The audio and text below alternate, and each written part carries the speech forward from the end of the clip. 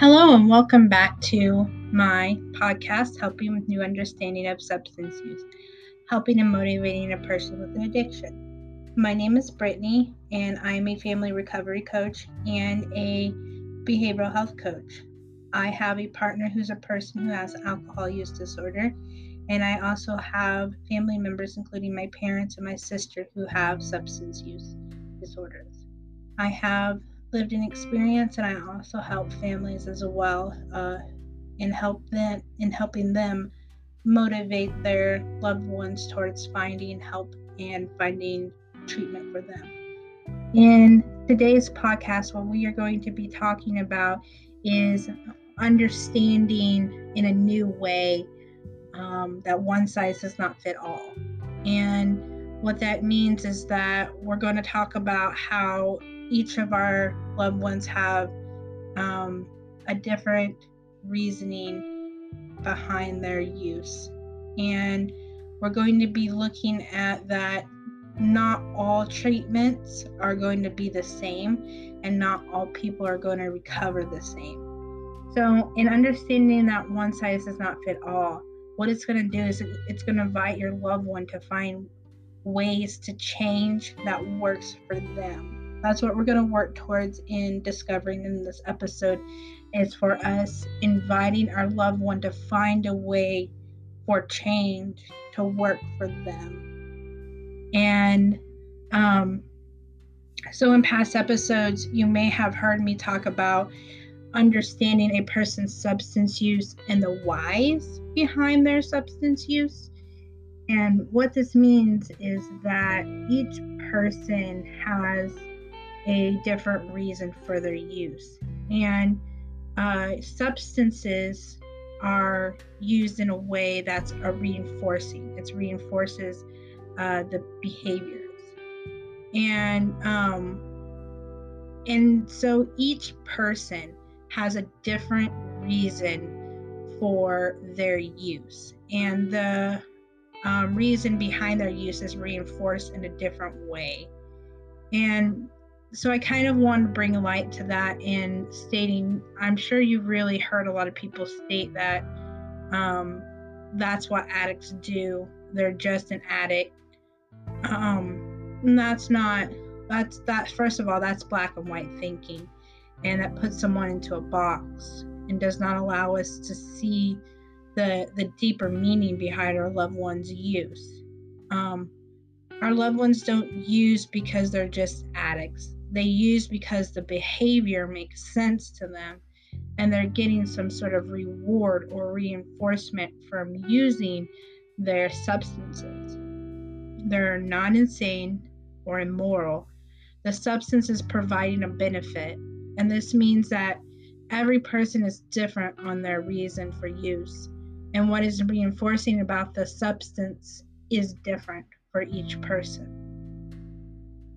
There's scientific evidence that tells us that people's relationship with substances are influenced by different sort of things.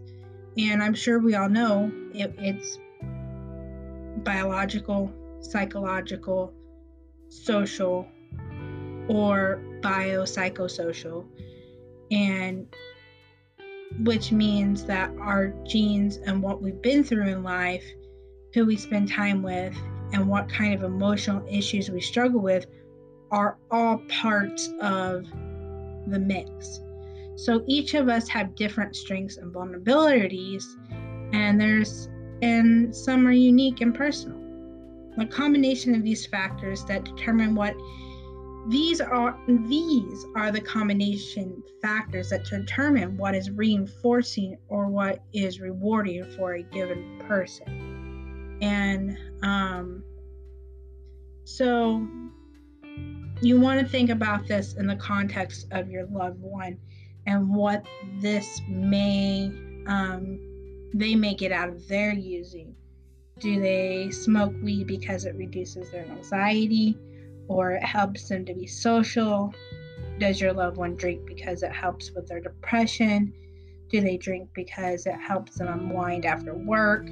Do they drink because it's fun? What has your loved one expressed to you And what have you observed?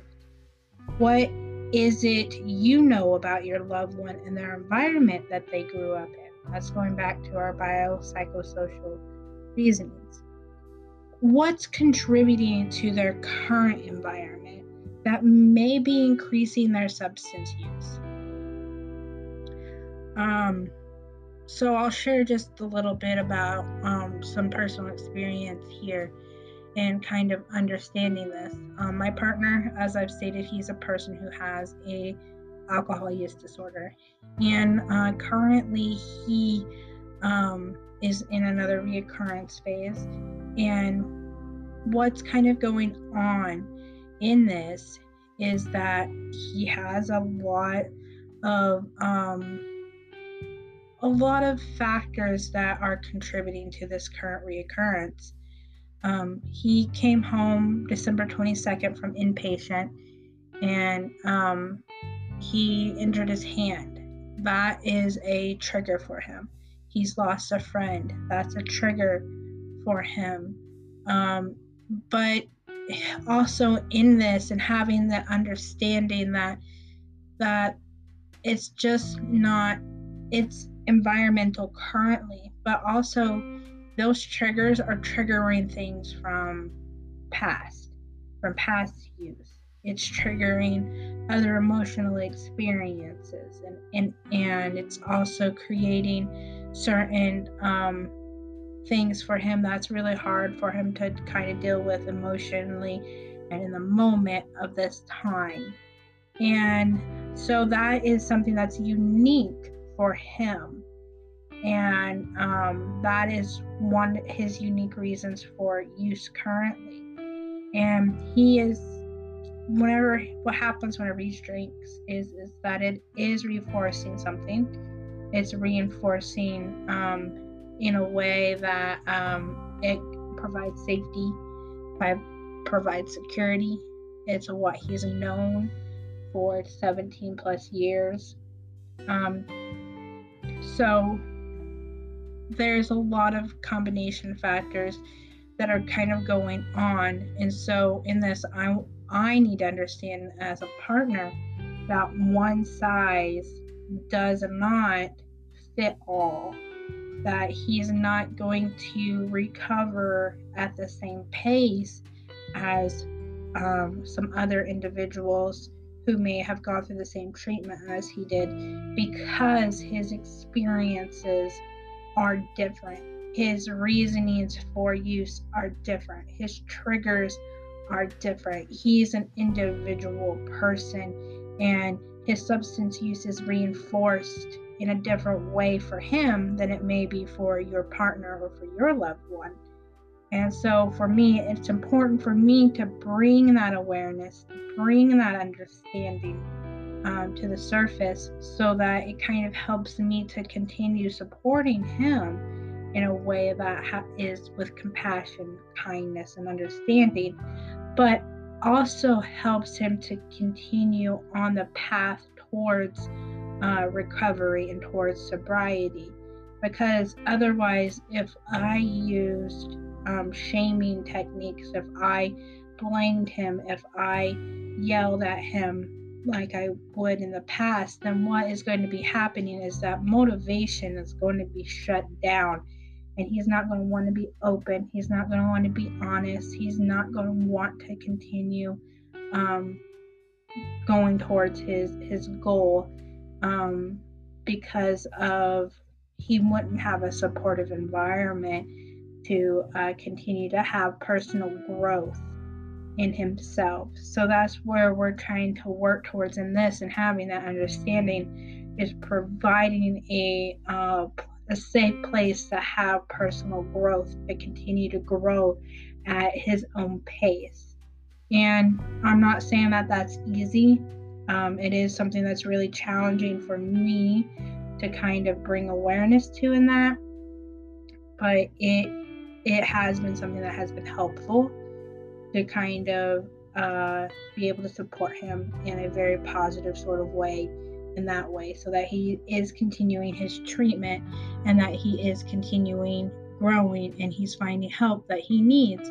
but it's on his terms, and he is going to recover, but it's going to take time. And that is something that I need to also recognize in this. So why it's important to understand that one size does not fit all is because you're going to be looking at different factors that will motivate your loved one to make changes. What may work for one person may not work for another. One good example is that AA does not work for all, but it does work for some. It did work for my partner, and he's not a person who really enjoys AA. The same for Smart Recovery and other support groups. People may not find their recovery in those. My partner, he is a person who has found some recovery in Smart Recovery based groups, and he really thrives and enjoys going to those groups. And this is all because it does not, just because it does not work for your loved one, it does not mean that they're not willing to make the changes. It means that their behavior is unique to them, and they need to find the best treatment path that works for them. Listen to them and observe what does work. Not all people are going to need inpatient or outpatient or even therapy, but some are going to need it. Some are going to need medication-assisted treatment, and that's okay too. It's not replacing one drug for another. It's creating change and life-changing habits for a better and brighter future. What you observe, what works for them, once you observe what works for them, you can then start seeing their motivation for change as them on the individual level, as an individual. And it's critical to understand that things that will reinforce change in your loved one are unique to them, even though they may not make that much sense to you when it comes to substance use. And it's not uncommon to want to force people to choose one path or to insist that they embrace one way of thinking about their problem, especially when other people tell you that way it will work. But this sort of line of thinking will shut down any form of motivation or change in thinking that your loved one must do treatment this way or that way. Does not allow them as the individual to find a path that works for them. And it's important to be able to really realize that your loved one is an individual. They're going to be different than my partner. They're going to be different than my sister, who is a person who hasn't had any formal in-treatment, out-treatment therapy to kind of guide her towards recovery. She was addicted to meth and heroin, and she was able to detox herself and go through that process herself without any formal treatment, and sustain from meth and from heroin. She still is a person who is working towards recovery from alcohol use, but that is an improvement for her, and that is her individual recovery. She has used certain support groups. She has used Celebrate Recovery and has found her recovery that way. But besides that, she has really been self-motivated, self-directed, and has found her path towards recovery through motivating herself, through her children, through her family. And she continues finding new ways to support herself every single day that kind of works for her. What my role in that was really supporting those choices without forcing a particular path of recovery for her, and allowing her to really take the chances on what works for her. and finding what works for her. It really gave her a chance to have her own autonomy, to really have that chance to explore and make changes for herself in the world.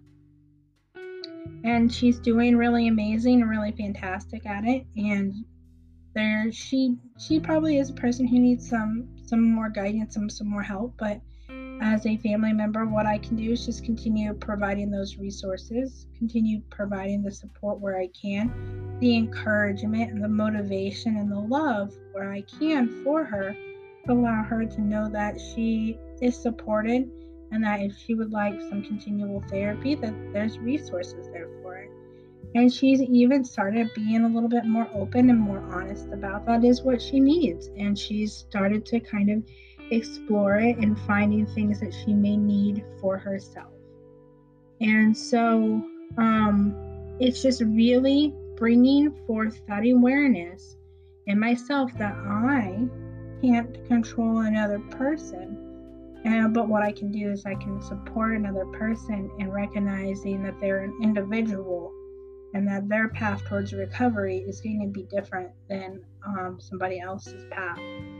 So, like I've said before, this may seem scary because you may know what's best for them, and you may be scared of their continual use without getting on a specific path.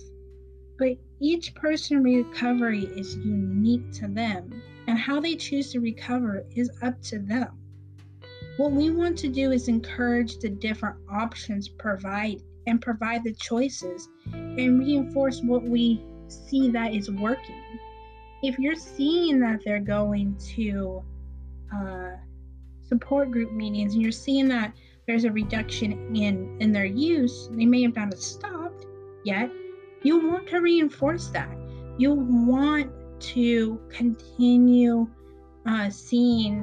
praising the things and the change that you see. That reinforces the behavior that you want to see. That's craft at its finest right there, is using that reinforcement. Because remember, substances are a reinforcement, but you want to provide a different sort of reinforcement. And praise, positive attention, that reinforces a behavior in a different way, and it helps to reduce substance use. So that's what you want to do. You want to, anytime you see a reduction in use, anytime that you see a behavior you want to see, you want to reinforce what is working. And whatever that may be for them, that's where you want to put your focus. Even though in your hearts of hearts, you may know that they need inpatient. They may not be ready for it yet. And so you want to put your focus where you can have control. And where you can have control is with your words and with your actions. And you can use positive reinforcement and positive statements to kind of help reinforce certain behaviors. So giving people options that make sense to them and that are consistent with their specific needs, resources, and values gives them more motivation to want to change. So as you can see, there's no cut and dry answer as to what I should do if my loved one is using substance in a destructive manner, or what you should do. There are many factors in play, and you'll also want to bring awareness of your own background and reactions in helping your loved one, because your behaviors have influence on your loved one. And we kind of talked a little bit about that before, is how your behaviors have influence on your loved one.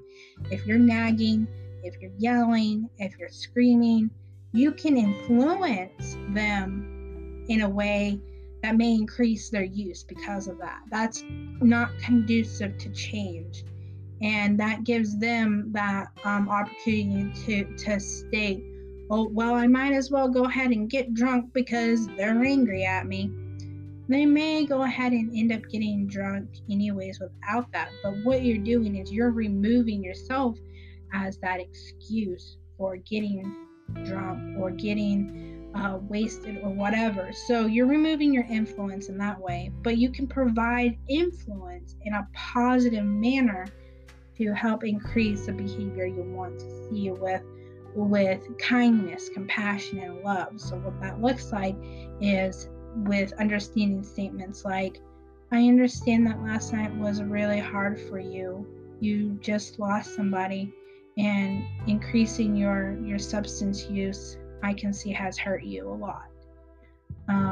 But what I am proud of you is I'm proud of you that you were able to maintain just drinking one beer last night, and that I'm really proud of you for that and for doing that. That means a lot to me, and I can see the change that you're really making in this. You really want recovery, and that's just really bringing forth understanding, of that they are struggling, bringing forth awareness that they are trying, and just bringing forth understanding that this is a process and change takes time, and that they're not going to stop their substance use overnight.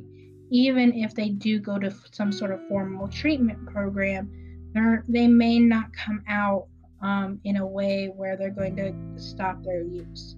What programs and stuff like that does is it does give them certain tools to start using and to have certain growth towards making more change for themselves. But the opposite of that is the same as well. Some people do come out of treatment and they may never use again, they may never drink again. But it's, once again, it's one size does not fit all. And so that treatment, just because it didn't work the first time, doesn't mean that it may not work the second time or the third or the fourth time. It's because change takes time, and change is a process. So while there may be no cut and dry solution, you know a lot about your loved one most likely. And that will be your greatest asset in helping motivate your loved one to make changes. You likely know what they struggle with, what their strengths are, what they have been through, and so on. You can use this knowledge to help them define pathways towards change based on who they are as an individual. And you can include yourself in this as well. You can include yourself in this in helping with support and helping to make changes. And you can be involved and you can help. We have all tried to help our loved ones, and there may have been times where, as we've tried to help our loved ones, we may have heard some well-intended advice to tell our loved ones that they need to leave, or we need to kick them out, or they have to go to rehab, or they won't get better. I'm sure you've heard it all. But be careful, because that's black and white thinking. In supporting a person with a substance use disorder, you want to really go back and remember, one size doesn't fit all. One treatment may work for one, but another treatment may not work for another. That doesn't mean it's failed. It doesn't mean that they're a failure. It just means that they need to keep trying, that we need to continue being supportive and understanding where we can. And but it's important to be careful with the black and white thinking, because it will shut down the possibility of understanding your loved one.